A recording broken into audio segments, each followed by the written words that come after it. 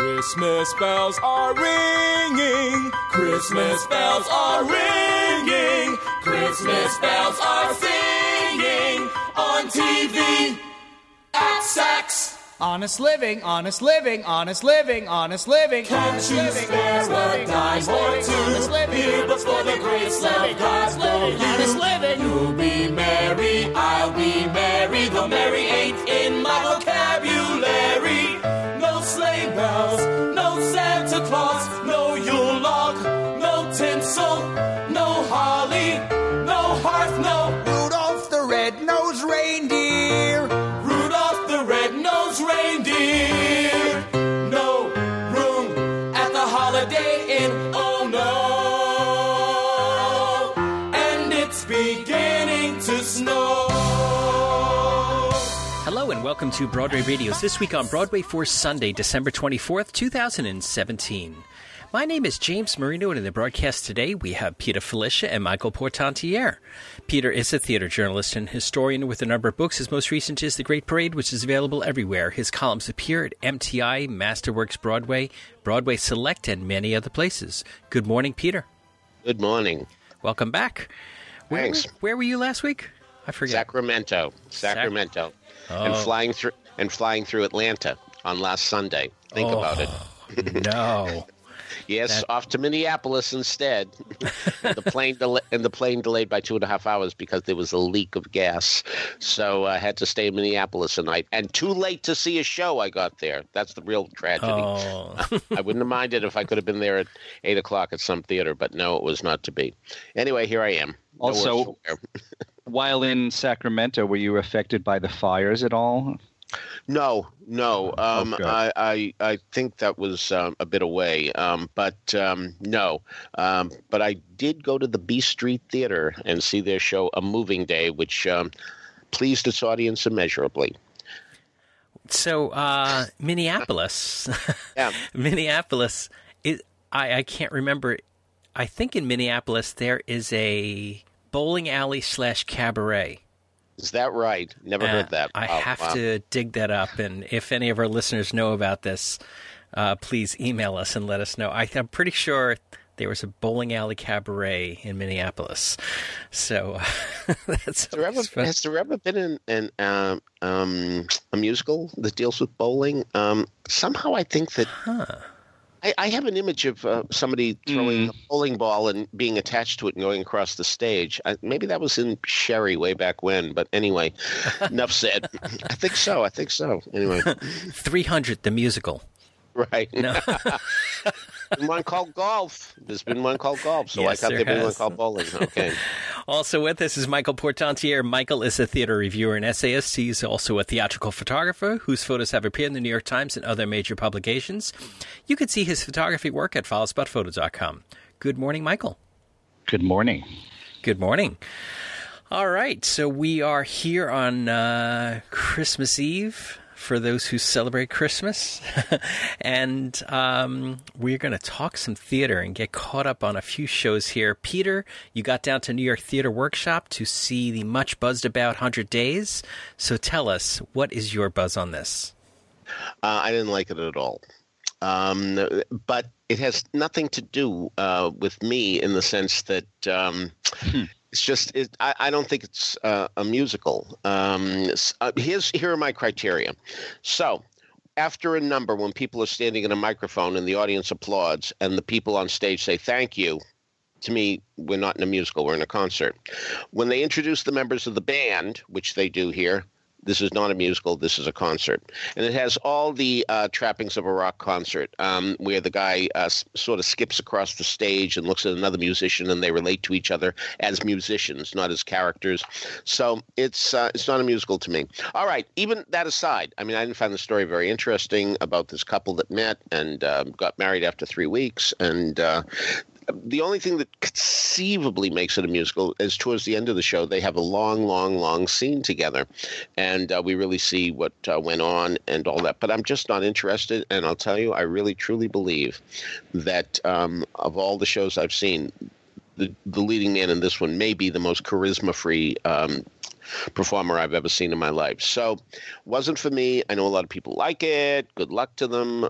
May they live and prosper and all that goes with that. But, I really do feel if indeed this is a musical, then we should consider all those shows at the old Mark Hellinger Theater that does where they simply sing one song after another on Sundays as services should be eligible for awards too. So no, 100 days. It seemed like 100 days to me while I was sitting there. Wow. I've not heard a bad report about this, and that's so interesting. I know. Minority Report, absolutely. So you're giving us a justification to make the Times Square Church a Tony-eligible house. Absolutely. Under these circumstances. Go on, Michael. I interrupted. No, I think that's a great idea. I'm sure other people won't agree, but anyway. Yes, indeed. Yeah. Well, so this was a concert. There's really no book to it, no characters, or they narrate every now and then saying what happened, but really there is a substantial scene at the end. I have to admit that, and it's not badly written. But good Lord, I mean, I still say, if indeed you're introducing the band, if you're saying thank you after a song, it's not a musical; it's a concert. Yeah, I absolutely agree with what you're saying there. Huh. So 100 Days is running down at New York Theater Workshop through the end of December. And this much buzzed about production. Yes. Maybe it won't transfer, Oh, no, please. I mean, please. Good luck to it. And the music's nice. I'll tell you, though, I saw Cruel Intentions, which is at Le Poisson Rouge, essentially the old Village Gate on Bleecker Street. And this was a real musical. And while I did think there were mistakes made in terms of the quality of the songs, well, I guess what I mean is that there's an older character in Cruel Intentions, and she has music that sounds like everybody else's, and I think she shouldn't. There should be an adjustment there. There's a very timid girl in Cruel Intentions, and I think her music should be different. But all the music essentially is in the same style, so I think that's a problem. But the good thing about Cruel Intentions is that it really follows a musical template. Now, a lot of people might say to me, "You're just so mired in conventionality that you really just see musicals as one form and nothing else." That could very well be, I'll grant you, but still, it was certainly fine to see a musical based on a famous property, in this case, Les Liaisons Dangereuses, but actually based on the movie Cruel Intentions that was made later that contemporized the story.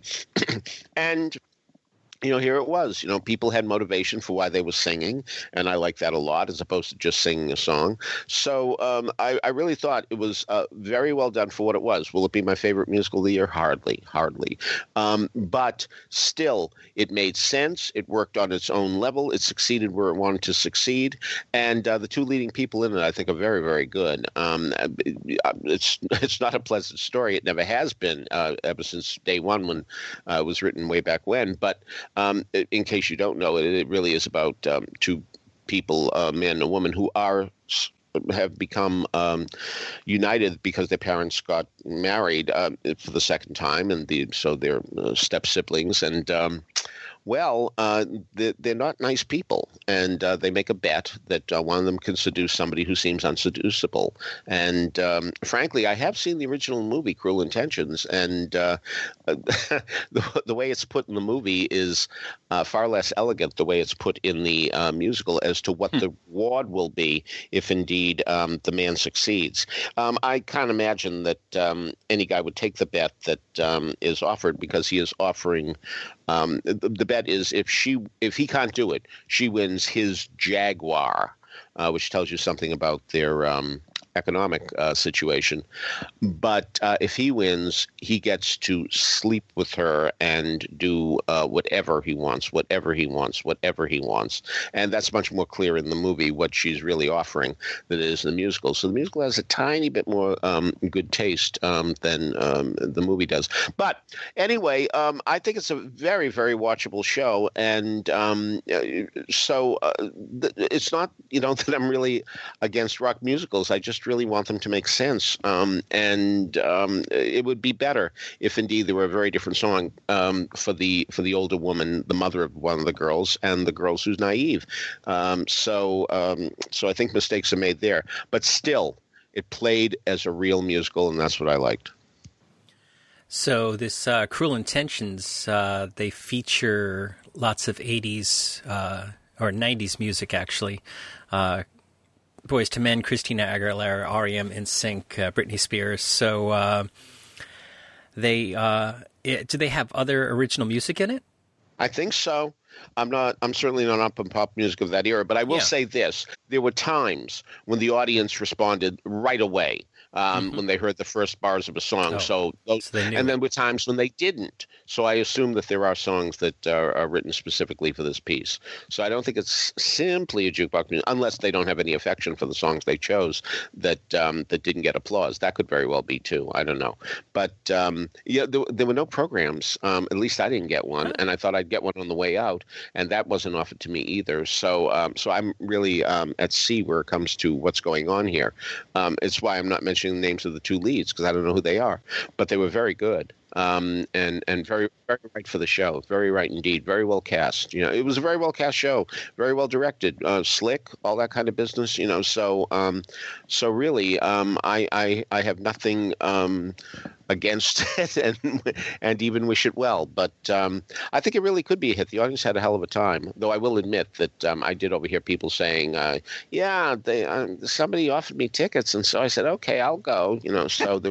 So I'm not sure how many people in that sold-out house, so to speak, or at least papered-out house, or at least capacity-filled house, actually paid a nickel to get in. I have no idea. But really, very, very enthusiastic audience. And, of course, they tend to be enthusiastic when they get in free, I will admit. But anyway, who knows? Maybe that was just a couple of things. People at my table and the one next to me, that's where I overheard that.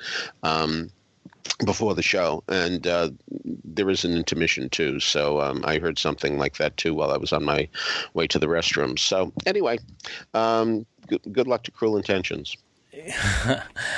All right, so that is Cruel Intentions. I pulled up their website. Cast: Alex Boniello, Matthew Griffin, Brian Mueller, Patricia Richardson, that we know, Constantine Rizzulli, who's pretty well known to Broadway audiences. Jesse Shelton, Carrie St. Louis, Lauren Zachrin, Stephanie Brown, and Tristan Schuler. So, and the playing schedule is Saturday, Sunday, Mondays. Nothing Tuesday, Wednesday, Thursday, Friday. So that's really. I went 10 o'clock on Thursday night.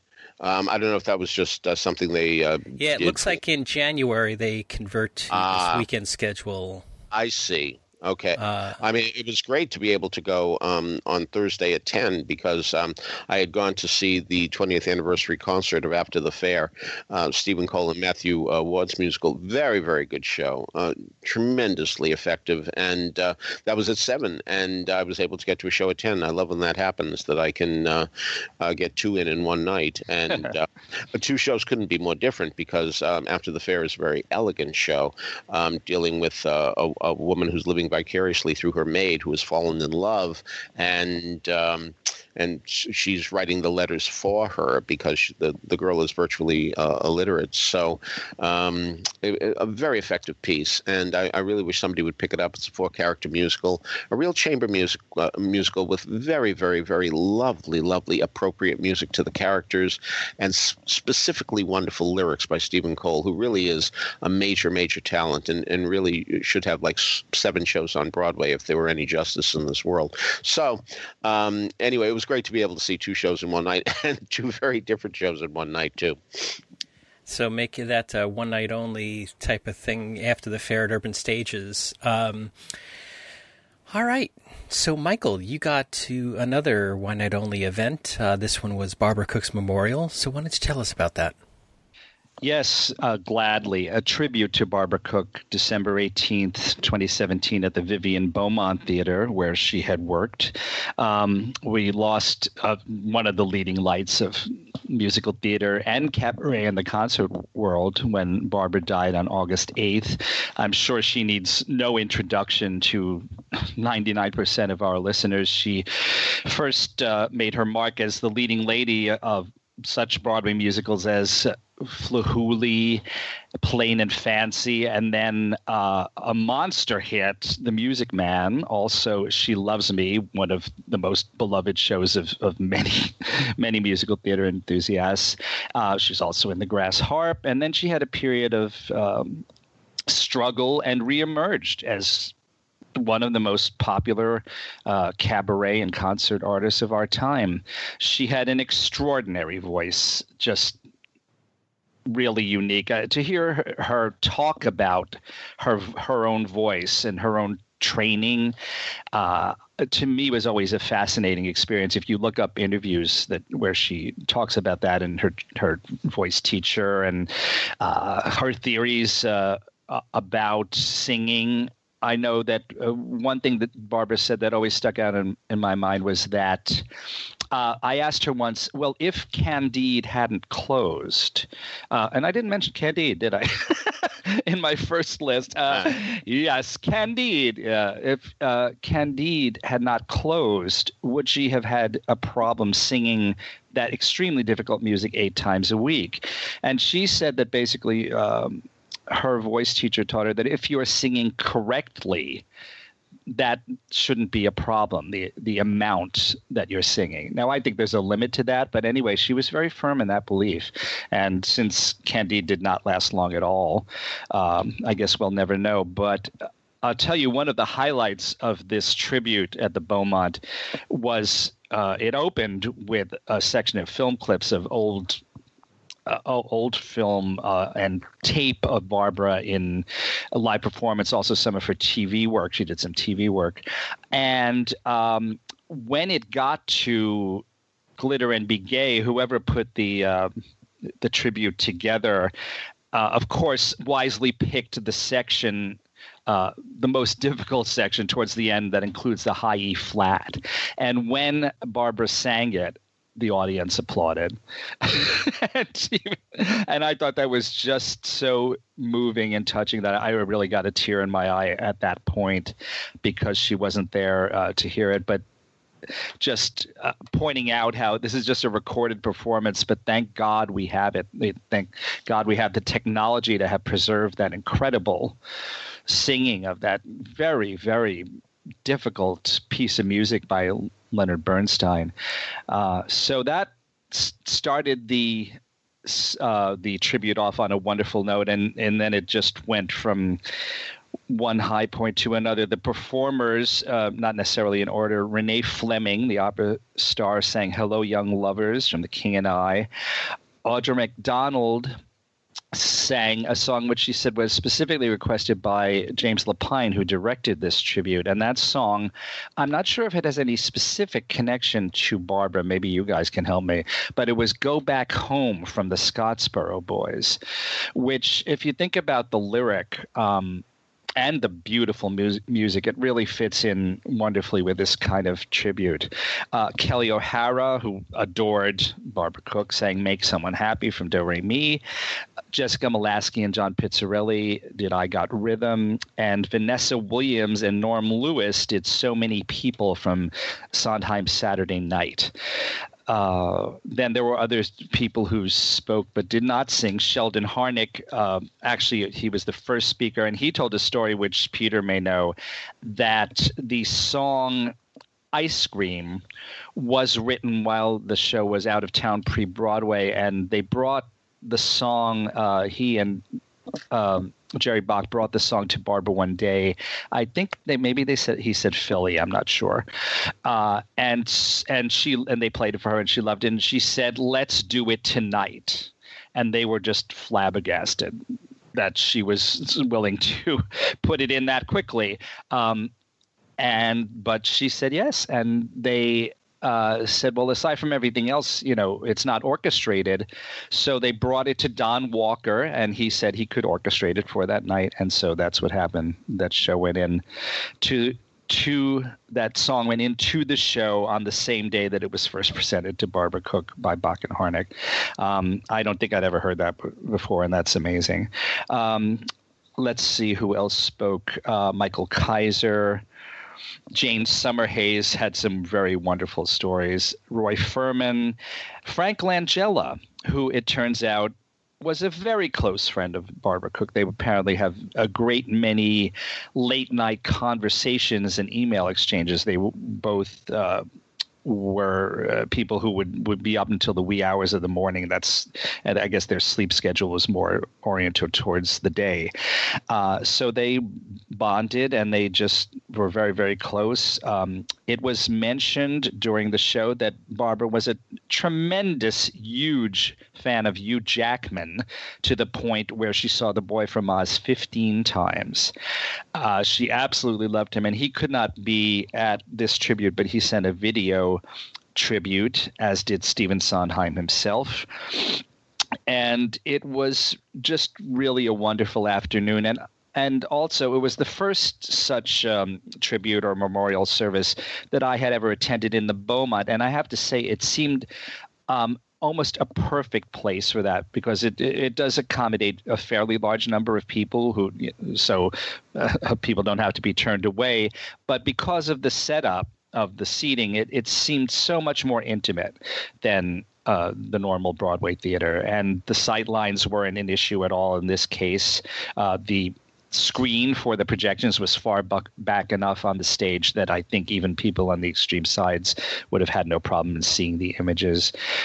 So really, congratulations and thank you so much to James Lapine, who directed, Natalie Gerstein, who produced, musical director Andy Einhorn, video editor Mickey Wolf, lighting designer Ken Elliott, stage manager Sarah Cox Bradley, and to the people at Lincoln Center for giving up that beautiful theater for this tribute to an unforgettable performer.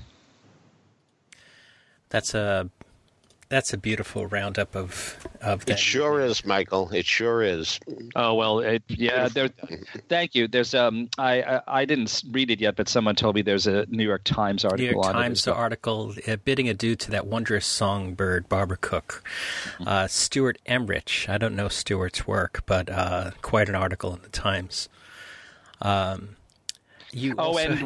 One more thing, Sondheim in his video clip mentions, I couldn't believe this because I have been talking about this with friends for decades, and I never thought that anyone else, that Sondheim would ever mention it in any context, but he was talking about how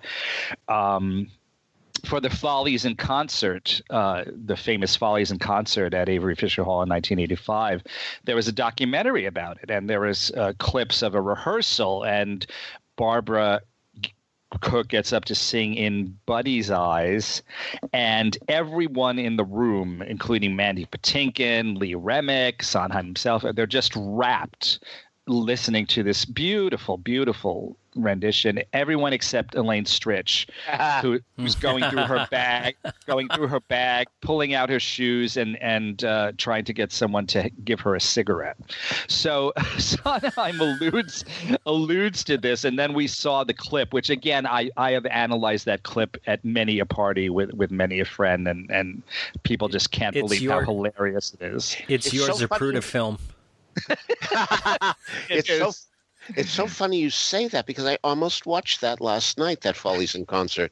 Yeah, and ironically, I heard a story that when Bernadette Peters and Elaine Stritch went into the revival of A Little Night Music at the first read-through, as the gentleman said to me, I'm not going to give his name, we were all so looking forward to hearing Bernadette Peters do Send in the Clowns. And we finally got to that point, and while she was doing it, Elaine Stritch pulled out all her diabetes stuff and started giving herself insulin and what have you. I mean, so this is very interesting that she wants to pull focus when she's not the main event. But anyway, de mortuis nil nisi bonum. For those of you who didn't take Latin, that means of the dead, say nothing but good. So I'll stop right now. So here we are in a Barbara Cook discussion, and we're talking about Elaine Stritch. So she won again. She won again. Point proven. Oh boy! So Michael, you mentioned that the wonderful and talented Norm Lewis took part in the Barbara Cook tribute. And Yes. we got news this week that Norm Lewis is going to force us once again to go to the Circle in the Square Theater as he goes into Once on This Island in a temporary replacement as one of the gods. So that's tremendously exciting. I mean, Once on This Island, all three of us agree that we really... Not all three of us. Anyway, go on. I think that all three of us agreed that we liked the show. Oh, fine. Okay. We liked Once on This Island. Yes. And it's Basically. yeah, and that Norm is going to go into Once on This Island as a king, and we had mentioned it on Today on Broadway, so I just wanted to throw it out there for folks who don't listen to Today on Broadway that Norm's going to be in for a short period of time. The Peter and I got a chance to catch up with Farinelli and the King at the Belasco. Michael talked about it last week or the week before. I forget. I guess it was last week because it just opened. Oh, and by the way, I have to apologize. I misspoke in my review. I just said that the show was directed by John Doyle, which is not true. It's directed by John Dove. I was just glancing through my program at the last moment, which I shouldn't have done, and it's in very small type, if that is any kind of an excuse. Well, you should have known it wasn't John Doyle if it was in small type. He wouldn't allow that. Well, there were instruments on stage. So. Yes, this is true. But anyway, James was kind enough to cut it out of the podcast for me, but it was there for a while, so I just wanted to apologize for that. Michael, not only did that happen, but while you had mentioned it, I looked it up, and it was the power of suggestion because I looked up the London production, and I said, yes, it was directed by John Doyle when it was John Dove, because I was looking at it myself, and I got it wrong. So, Peter, what did you think about this non-John Doyle production of Farinelli and the King? Well, seeing previews of shows means, of course, that you're seeing them before the reviews come out. And I was very surprised that the reviews weren't substantially better than they were because I had a wonderful time at Farinelli and the King. But I have to admit that I'm very, very partial to shows that essentially say art can make you a better person. And that's what's going on here.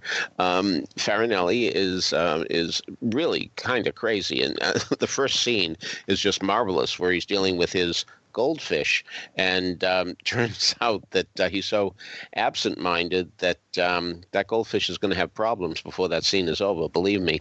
So you have this man who is really not fit to be king, and believe me, the prime minister or whatever he may be, whatever the title may be, certainly wants him out. He wants him out, and that's going to be part of the conflict of the play. However, he is married to a Spanish noble named Isabella, not the same Isabella who sent Columbus out in 1491 and inspired a Meredith Willson musical that never came to town. Anyway, well, he did. So anyway, here we have his wife thinking, maybe if I bring this marvelous singer that I have heard in England to Spain and have him hear it, it's very possible that this will really help him to recover. And the real conceit of the show that's very strange and works is the fact that the actor who is playing the singer does not do the singing. I guess you know that from having listened to the podcast when I wasn't here. But so Sam Crane is the actor playing the actor Farinelli, and a name that I don't know I'll be able to pronounce, but it's I can do it. Good. Do it. Help me. I asked specifically. It's Yeston Davis. All right, so the I is pronounced as a Y, huh? Okay, fine. Yeston Davis, a countertenor who does a phenomenal job of the singing. It's really quite beautiful to hear him do it. So one can understand why Farinelli would improve as a result of this. So I was on this play side immediately, and of course, then you have Mark Rylance, who reminds me of a combination of Jim Dale and Buster Keaton, and maybe even a little Stan Laurel thrown in too. And he's just marvelous at playing these characters who are offbeat, a little off the beaten track, so on and so forth. So I really enjoyed it, and I'm sorry to say that people have been saying they don't think it's much of a play. I thought it was quite a good one, and the metaphor is one that I will certainly trumpet to the skies. So really, if you've been discouraged by the other people, and your taste seems to be similar to mine, and if you're a regular listener, you know by now whether or not we were on the same artistic page. Do give Farinelli a chance. It's a limited run, and I'm sorry that it's a limited run. I hope it'll be extended because enough people will go to it, but we'll see what happens. But put me in the affirmative column. I'm definitely with you on the play. I spoke about it before I read before the other reviews were out or before I read them, and I was very surprised that several people said they didn't think the writing was quite up to snuff. I never thought that for a moment. I was completely involved. Yeah. I thought the character relationships were very interesting and very clear, and the narrative, and so. Oh, good. So I'm in the camp with both of you that I thought an extraordinary evening in the theater, and I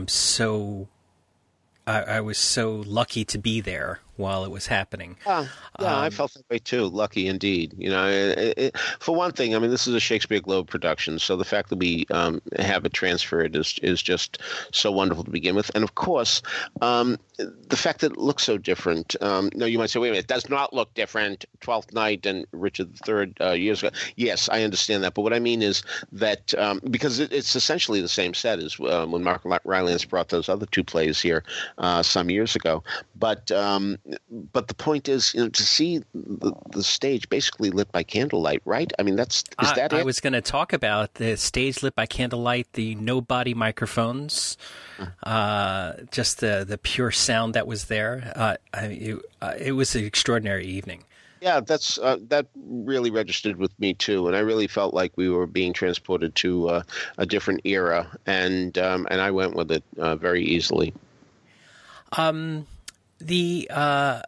I have a question about the Yeston Davies thing. Why are we so able to embrace the splitting of this role between the singing and the acting so easily? Would we have done the same thing if a Maria Callas role in Masterclass were to be split? Well, of course, she doesn't sing in that. Well, yeah, I mean, but that's a good point. That's an excellent point. But I'm trying to think of other roles out there where this is supposed to be an extraordinary singer, and could anybody else have done that? I don't know the answer to your question, but a friend of mine asked a related question. Why didn't they have Yeston Davis just do the whole role? Just do the whole thing. He was good where he was required to act in those small little bits. He was very good. Yeah. So maybe it was just a production concept. I don't know. Michael, you know opera, of course, and I don't. The only opera I know is Phantom of the Opera and Threepenny Opera. So, but you're an opera buff, and as a result, tell me about this singing. I'm told countertenor is the term used for this. Am I right? Yes. Okay. Yeah, I kind of went through this last week on the podcast, so you can listen to that. But to recap, back in the old days, the not always good old days, sometimes boys, pre-adolescent boys who had beautiful singing voices would be castrated, right? So that when they would get older, their voices would not change, and they would retain the higher sound, but be able to produce it with the physiognomy, the lung capacity, and the increased musculature of an adult male. And the result was a very unique sound that's not quite the same as an actual non-castrated males singing in falsetto, which is the name that we give to that's what we would call a countertenor nowadays. I said something like, we can never know what a castrato sounded like, but one of our readers reminded me, and one of our listeners reminded me, and I do remember now that there is a recording of the last castrato that does exist, and it's actually in much better sound than I would have thought it would be. I remember hearing about this many years ago, but I had forgotten, so forgive me. His name was Alessandro Moreschi, and he died in 1922. So I'm sure you can find that recording. I don't know if it's only one recording, but you can find it easily through YouTube or Google or whatever, and it's definitely worth hearing. I don't know. As I also said, I suppose the only way we might hear a modern day castrato is if some young man, unfortunately had to be castrated for medical reasons, and then also happened to have musical talent. So until that happens, I guess we're left with Mr. Alessandro Moreschi. I remember there was a foreign language movie called Farinelli some years ago too. Yes. But isn't there an English language one also? Oh, I don't know. I believe that the Farinelli I'm thinking of was maybe an Italian movie, I suspect. But I remember being in a hotel room and seeing some of it and seeing subtitles. So when Farinelli played on the West End, it was recognized by the Olivier Awards, and they awarded Yeston Davies a special award. So I wonder what's going to happen when this rolls around in Tony time, because how do you separate out that role into two categories if, in fact, it will be recognized in any fashion? But that's something to think about and keep our eyes on. Yeah, that's a good point, James. I mean, it's not impossible they'll do something like Emily Skinner and Alice Ripley, who got one nomination. So that's a possibility. It's not impossible they'll give, if they really thought much of both people, they would give two nominations in the same category. That's not impossible either. But it is a good question. And, for that matter, who knows, maybe they'll even put him in a musical category. Don't forget, there was a time when Dancing at Lunasa got a choreography nomination. So it all depends on the committee. So it could very well whatever is needed is what usually happens. So we'll see. And something else, the last thing I'm going to say this morning about Farinelli is that I wonder if the people who didn't appreciate it as much as the three of us did were thrown by the language, because the language is so contemporary in the script, but we're talking about 1700s in Madrid, in Spain, and maybe they were looking for.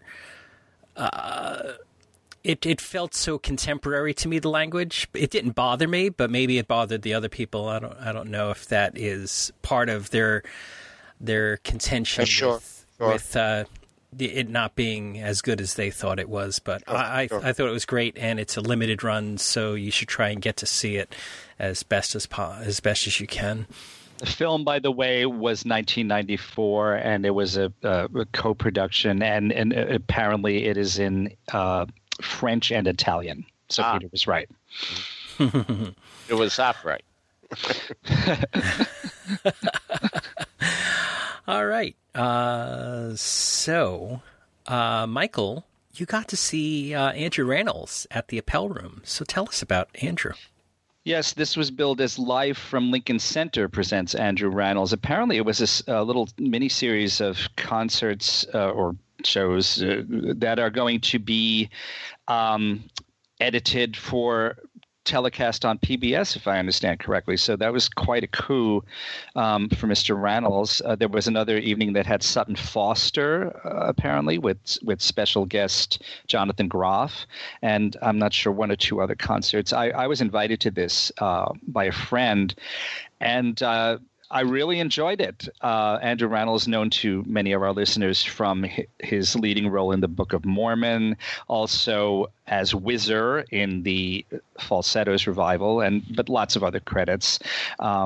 He was with about a 9-piece band with Todd Almond as the musical director, pianist, conductor, backup singers Barry McLean, Sylvester Wallace, Ronald Pete. And it was, as Andrew himself joked, but very seriously throughout, this has got to be one of the most eclectic programs that has ever been presented on the face of the earth.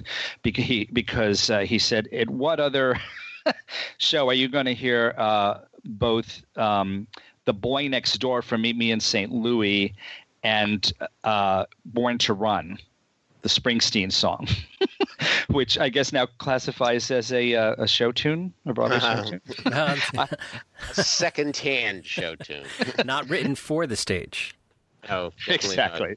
I have not seen Springsteen, but I imagine there's Born to Run in there somewhere, at least a little bit of it. So anyway, you can, if you have you can go see Springsteen sing it, or you had the opportunity to hear Andrew Rannells do it.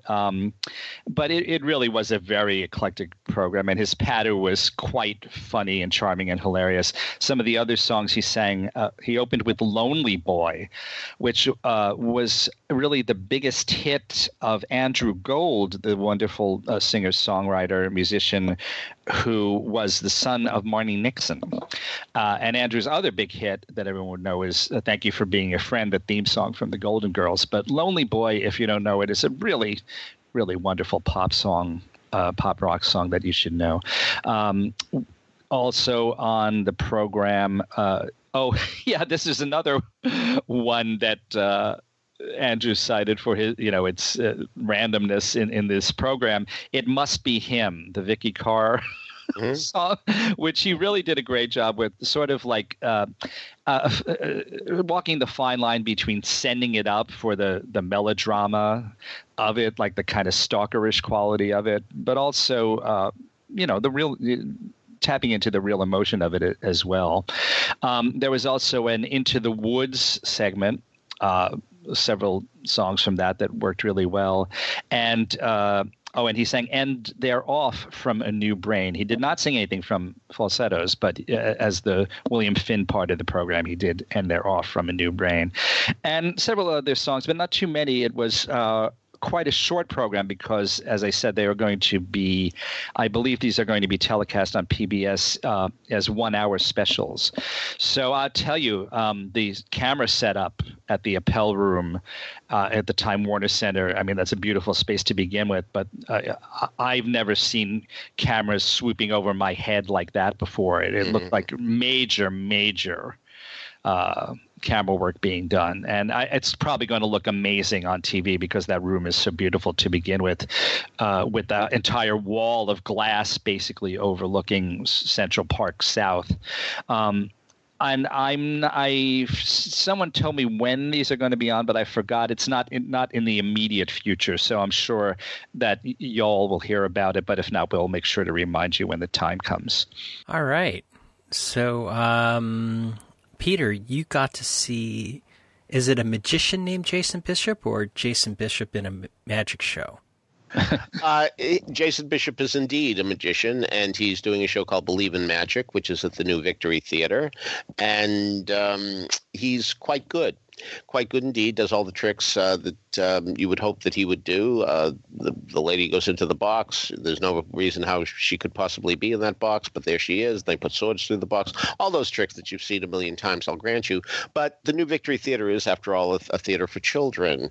And so the place was filled with kids who were just so enthusiastic and had a wonderful time. Now, when you have little kids in the audience, of course, you can often depend on kids speaking maybe when they shouldn't. So there was a scene in which the magician is trying to guess the way a certain four objects are situated he brings up a little kid from the audience, say, okay, put these 4 objects in any position you want, and then he will show that he knew what was happening, even though he was blindfolded. But of course, kids are yelling out what they are, so sort of spoiling the tricks. But he was very nice with the kids, very good humored about it, and. But what's really wonderful about Jason Bishop is that he doesn't come out in tuxedo. He doesn't have a top hat. I mean, he's dressed very, very down market and has this wonderful, not lazy. What's the word I'm looking for? Casual. That's the word I'm looking for. Very casual delivery that makes him very appealing. And so there's no abracadabras, there's no presto changos or anything like that. But he really does a very good job of doing the tricks and being just such a lovely personality that you're enjoying spending time with him. So again, it's mostly for kids who've never seen tricks before, but if you're looking for something to bring the kids to during this holiday period of time, I can recommend Jason Bishop, Believe in Magic. I think it's really quite good. Excellent. All right. So, Michael, you saw Desperate Measures at the York Theatre Company. So tell us about Desperate Measures. Yes, I don't want to take too much time because the show has been running for a while and, in fact, closes next week after, I think, 4 extensions. But I didn't get to it earlier, and I did want to mention it because I just got to it yesterday. And first of all, I'll say it was still in really great shape. This is a musical with book and lyrics by Peter Kellogg and music by David Friedman, David Friedman, Friedman, loosely based on Shakespeare's Measure for Measure.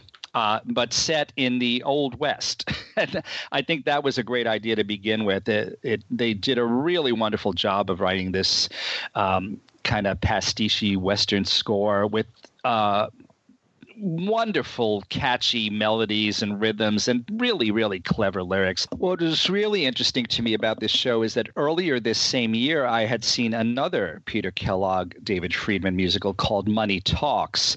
And the concept of that was that it followed the progress of a $100 bill as represented by Ben Franklin as it goes around the city, like from one person to another, and the things that happen and how those people spend it. And I really, really did not like that show at all. I thought it seemed like it turned into kind of a very facile one joke concept, and it didn't sustain over its length. And actually, so I initially resisted seeing Desperate Measures, but I'm so glad I went. I thought it was utterly delightful. In fact, I would say any problems that in this musical are probably endemic to the source material, the Shakespeare Measure for Measure, in which some of the plot elements are a little out there. But this was so well done. I caught it in the second to last week of its run. Apparently, I believe the night after they filmed it or taped it, or whatever word you use now, for the Theater on Film and Tape the archive at the Lincoln Center Library. And the cast was really at the top of their game. Emma Degerstedt, Gary Marichek, Lauren Molina, Connor Ryan, Peter Sade, and Nick Wyman, under the direction and choreography of Bill Castellino. And this was at the York Theatre Company at St. Peter's Church. Very nice set also, but scenic design by James Morgan, costumes by Nicole Wee, lighting design by Paul Miller. This has been one of their most popular presentations in recent years, and I'm so happy to say it is a full production of a new musical. The York, they need to cut corners a lot, so they do musicals in mufti, which are not fully staged, although I love them anyway. And they also, as some other theaters that we have mentioned, they have almost become more of a presentation house than an actual producing organization. But wherever the money came from here, it says it's produced in association with Pat Flicker Addis and Cecilia Lin and Yu Guo. But money was spent on costumes and the the costumes are really beautiful, I have to say, by Nicole Wee. I'll mention her name again. And it's basically a unit set, which I know Peter's not that fond of, but it looked fantastic, and the space was used very well. And the only negative thing I would say about the whole show was that it was rather heavily amplified. One of the reasons that I love going to New York so much when I normally go for Mufti is, at least I don't know, maybe that's changed because I haven't been in a while, but they used to be completely unamplified, and it's so rare that you can find a venue and a theater anymore where you can actually hear the human voice unamplified. So I was sorry about that, and also the level of the amplification was, I thought, quite a bit more than it needed to be. But I should, full disclosure, I seem to have become much more sensitive to that lately. It might be partly an age thing, and I'm sure many of our listeners won't have a problem with it at all. So if you have some time during the week between Christmas and New Year's, and you want to try to get there, I would definitely say it's worth the trip to St. Peter's Church to see and to hear Desperate Measures. Let me chime in here because Michael, you said something that I felt too, and that was the fact that it actually improved the Shakespeare play. And in my review, I said it was better than Shakespeare, and I've been mocked for that quite a bit. And I understand what I should have said was if it was better than what Shakespeare did with Measure for Measure. I don't mean to say that it's better than Hamlet and Othello, but nevertheless, I really felt that they've solved a lot of problems that Shakespeare caused. This is one of his problem plays, which I always feel there's a specific definition for problem play, but from my point of view, problem play means the ones that aren't so hot. Exactly. So that's, so anyway, I really do think that they did a very good job in finding other values that the Bard did not. So sue me. Well, one way they improved it, I would say, is to make the tone overall so much lighter. That in itself helped. But then switching it to the Western milieu just really made it very colorful. And the way they rewrote the characters to fit into that milieu, I think it is all really very well done and very, very clever. Yeah. I don't think we've seen the last of it. No, and in fact, we were told that it has been recorded. There will be a cast album, and I mentioned the filming or taping for Toft, so it will live on in that way for people who can make their way to the Lincoln Center Library to view it on video. I'm sure it's not available immediately, but it probably will soon. That's a good question, Michael. I've never thought about that. I wonder what the time is between taping and showing up at the museum. That's something I'm going to have to ask. That's a good question. Yeah. I'm glad you brought it up. All right. So next up, Peter, you got to the National Yiddish Theater at Folksbiene, the Winter Gala, where they had Broadway, A Jewish American Legacy, honoring Jerry Zaks. So tell us about that. Well, for one thing, I adore Jerry Zaks, not only for what he's done on Broadway, but because I think he should be a lesson to everybody who has ever been in a show. His story is that he was at Dartmouth University and he was in pre-med, and he went to see their production of Wonderful Town and said, "Oh my God, this is tremendous. Oh my God." And the next year they did a revival of Wonderful Town, which rarely happens in college theater, that they would do the same show 2 years in a row. And he said, "I got to be a part of this." So he tried out and he got into the chorus. And therefore, if you know Wonderful Town, he played a Brazilian admiral. He played a Greenwich Village resident. He played an Irish policeman. He played a nightclub patron. But the part that's so wonderful is that he used to go backstage, and when he was changing from one costume to another, he said, "Look at all these costumes, and they're all mine." What a wonderful way to look at being in the ensemble as opposed to, I was just in the chorus. No, I mean, and it really shows something about Jerry Zaks. So I adore Jerry Zaks for that reason, and I will never forget when he was doing Sister Act, which was at the Broadway Theater, and I live in that neighborhood, and I was walking, and I ran into him, and I told him how much I enjoyed that story, and he burst into tears, because it really brought him back to how far he had come.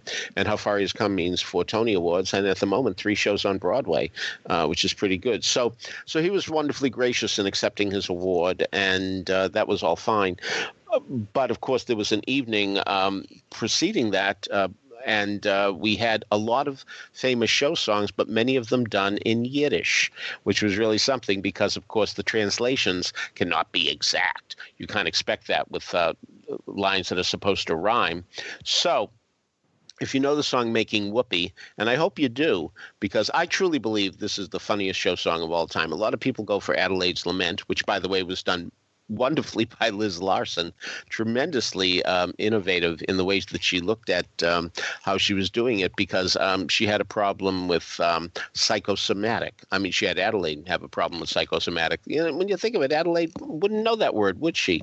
So she stumbled over it, and I thought that was very perceptive of her. But anyway, Making Whoopee deals with a guy who's fooling around on his wife, and the lyric goes, "Now he doesn't make much money, only $5,000 per. Some judge who thinks he's funny says you'll pay $6 to her. He says, now judge, suppose I fail. Judge says, son, you go to jail. You better keep her. I think it's cheaper than making whoopee." But it was so wonderful, the translation, they didn't use the word judge. They used the word rabbi, which I thought was terrific. So a lot of things like that. It was really something also to hear the famous "You're not sick, you're just in love" from Call Me Madam. So, that was really wonderfully done. But again, the lyrics bore very little relationship to what Irving Berlin actually wrote. So it was a lot of fun there. But the highlight of the evening had to be, here's Sheldon Harnick's name again. He came out and with Judy Blazer did Do You Love Me from Fiddler. And, there is something magical about hearing a lyricist do his own material. He knows where the values are, and as many times as you've heard Do You Love Me, and I'm sure you've heard Do You Love Me plenty of times, be it from the original cast album or the umpteen million revivals and community theater and what have you productions of Fiddler, I'm telling you, I heard different values in this, and I guess that's what Sheldon always wanted or always imagined. So that was really the highlight of the evening. But just seeing the super titles up above while people were singing Yiddish and seeing the differences really made for a very, very good-natured evening. And I was very glad to be there. I felt very fortunate to experience this. This theater really, it's really growing, which is really something, because of course this is one of the survivors of the Second Avenue great days of the Yiddish theater down there. And to think that they're still in business, they're still doing it, and they seem to be revving up. I mean, they were about to do a show called The Sorceress, which was a show from way back when. And we're going to see a production of Fiddler in August. I think it's August, maybe July, in which they're going to do it in Yiddish. And I'm certainly looking forward to that as well. So really, this is it's so nice that a company that is doing such off-the-wall things, when you think of it, and we really have to be very appreciative of the fact that I think his name is Alman Maltek, is certainly leading the band and doing very well by them. But to get Victor Garber out there, David Hyde Pierce out there, Terrence Mann, Douglas Sills, a lot of wonderful people who were just so thrilled to come out and support Jerry Zaks, who certainly have been tremendously important in the careers, but it was just such a night of good feeling, and hearing songs you've heard a million times, but with this new twist to them, new to us anyway, was very, very gratifying. Just to clarify, She Loves Me, Do You Love Me was also in Yiddish? Yeah. Oh, no, sorry. I'm sorry. No, it was not. Oh, okay. All right. Well, yeah. So we'll have to wait. We'll have to wait for that full production of Fiddler. Right. Sorry. No, that would have been something. I apologize. No, very much every lyric we knew. And Judy Blazer, who's so wonderful too, was really terrific playing Golda.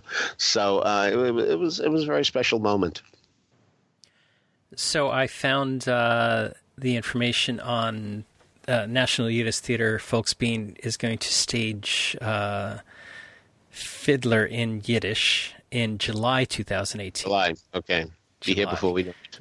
Yeah, exactly. When we'll be complaining about the heat instead of complaining about the cold. That's right. So, and I'm sure that we'll all get down to check that out. Peter, just to wrap up the morning, if you have an extra minute, did you see the Fiasco Theater's 12th Night or What You Will at Classic Stage Company? Yeah. I thought it was terrific. And one of the reasons I thought it was terrific is because it started so unexpectedly. Okay, so Shakespeare started with I'm criticizing Shakespeare all day today. Shakespeare started with a shipwreck, and that's fine. You're great, no problem. But the Fiasco directors, Noah Brody and Ben Steinfeld are their names, started very differently. And that was, you saw the guys on the ship singing a sea chanty. Everybody's optimistic, and they're talking about what a great ship this is. Oh, what a ship. I mean, and suddenly there's a shipwreck. I thought that was tremendously imaginative, the hubris of the Titanic, that type of thing. So I like that very, very much. That's essentially what it came down to. The greatest ship in the world, in essence, they're saying, and what happens. So I like that very, very much. And I also very, very much enjoyed seeing the performers, who I think really it was amazing how they could do so much with such a small cast, about 10 people. So Viola Cesario, so to speak, Emily Young, I thought was really quite marvelous. But I did have a question about something I thought was a joke. I think it's a joke. I think they mean it that way, because there's a line where Cesario is first coming on. That's not fair. She's there to essentially go to bat for Count Orsino. But anyway, there she is trying to impress Olivia, who's really quite a nice queen, and certainly in this production, she reduces everybody to crushed ice, believe me. So anyway, she's dressed totally in black because she's in mourning, and she has a black veil over her face. And there's Cesario talking about your radiant, exquisite, unmatchable beauty. Well, she's got a veil on. I mean, so, and I have a feeling that this was supposed to be a joke that the directors decided to have fun with, the absurdity of it all, because 12th Night is a comedy. For everybody but Malvolio, I'll grant you. But anyway, it's so nice to see Jessie Austrian play Olivia, and there she is, as I say, this imperious person, but then she has a thing for Cesario, and I'm telling you, she melts like a snowball in Dante's Inferno, and it's really quite something to see her make the adjustment from imperious lady to lovesick lady. And there are sight gags you've seen before. I mean, Cesario runs across the stage, and everybody's wondering why he's running, and then Olivia comes on running after him, and she sees everybody looking at her, and she's always been this dignified woman, and so as a result, she stops and she starts walking slowly. And as soon as she thinks she's out of eye shot, and in fact she isn't, she starts running again. I mean, that's a very old joke, but it's time honored, and I think it really was quite fun to see again. Andy Grodelushian plays Sir Toby Belch, and what I really liked about his performance, so many times I've seen actors over this, by the way, was my 18th, 12th night.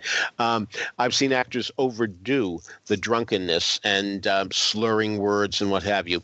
What he did instead was be unsteady on his feet, although he tried very hard to hide his staggering. So I very much liked the fact that he was, like so many drunks, trying to pretend that he wasn't, and thinking he gets away with it when he really doesn't, that he's revealing much more than he thought he would.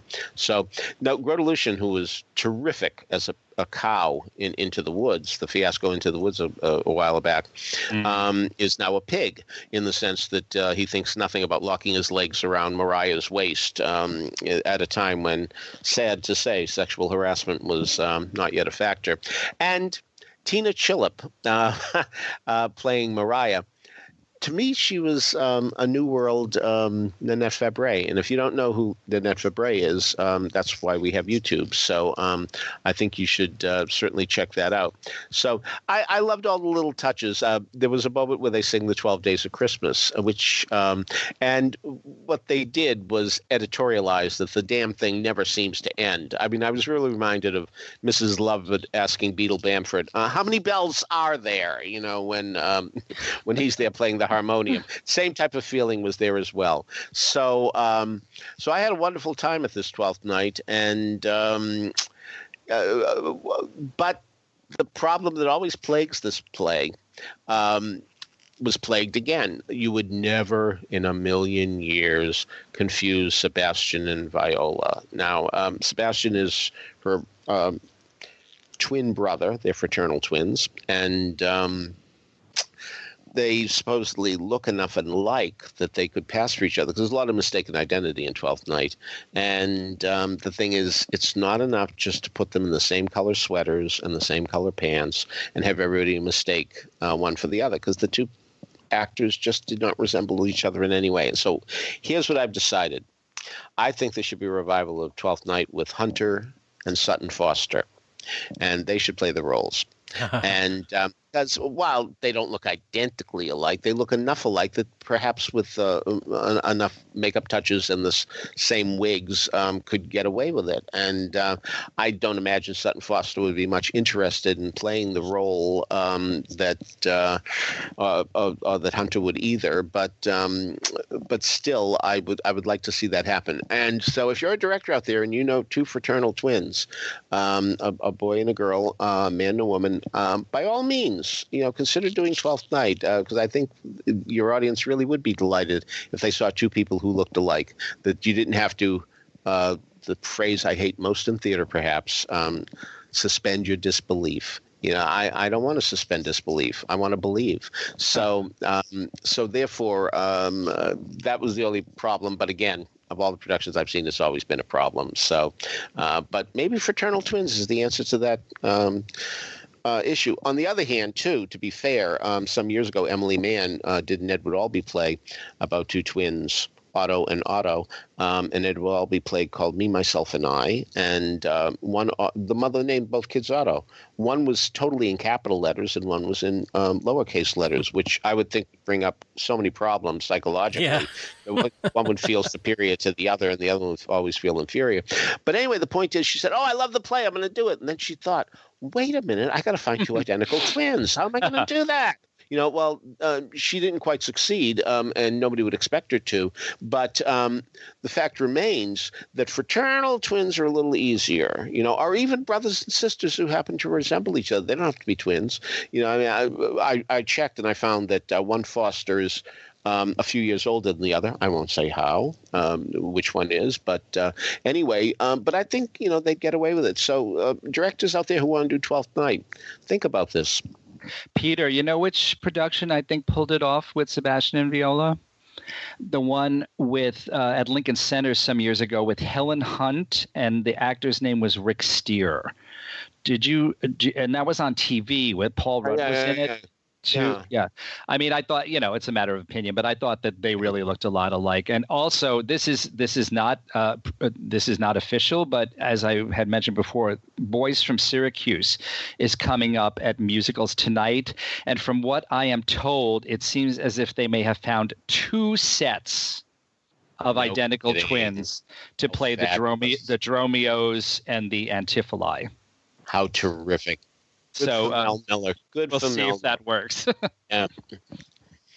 Now all they need is talent. Okay, well, that wraps it up for today. Before we get on to trivia, I want to remind everybody that you can subscribe to these broadcasts by going to the front page of BroadwayRadio.com.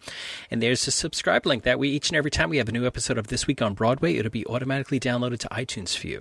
Of course, you don't have to listen to us in Apple Podcasts. You can listen to us in many ways. One of the ways is iHeartRadio plays us. Google Play has us. TuneIn has us. Stitcher app has us. Anywhere that you can get finer podcasts.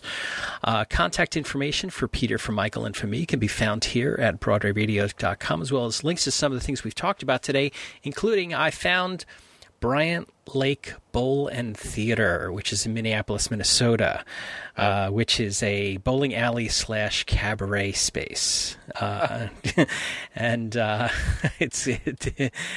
had some friends that have worked out there, and they adore it, and they say it's great. So, Peter, do you have an answer to trivia from 2 weeks ago? Yeah, the question was, I'll admit the two names I'm looking for aren't spelled the same, but they certainly sound the same. One is the maiden name of a character who, in the musical, was married to a character that was portrayed by an actor who won a Tony for playing his role. The other is the actual name of an actress who won a Tony Award. What's the name? Well, the name I was looking for is McKechnie, as in Eulalie McKechnie Shinn of The Music Man, whose husband in the show, Mayor Shinn, was played by David Burns, who won a Tony Award, even though he didn't sing a note. The Tony-winning actress named McKechnie, of course, is Donna for her Cassie in a chorus line. And if you think that one was impossible, and well, everybody did, because the only person to get it was Jeremy Scott Blaustein, who I should tell you has a terrific musical theater website called IWillRegretThisLater.com. Really? Awesome. Check it out. All those words smushed together. I will regret this later.com. Jeffrey Scott Blaustein. He was the only one to get it. And we'll see if anybody can get this one, which I'm almost ashamed to give. It's so difficult. But here we go. If a song title from a Tony-winning musical of the 70s had been written in time for June 13th, 1965, it would have aptly described Cheetah Rivera's job situation. Explain. All right. So, after checking out IWillRegretThisLater.com, if you know the answer to this, please email us at trivia@broadwayradio.com, and we'll let you know if you are on the right track. So, on behalf of Peter Felicia and Michael Portantiere, this is James Marino saying thanks so much for listening to Broadway Radio's This Week on Broadway. Bye-bye. Bye. 4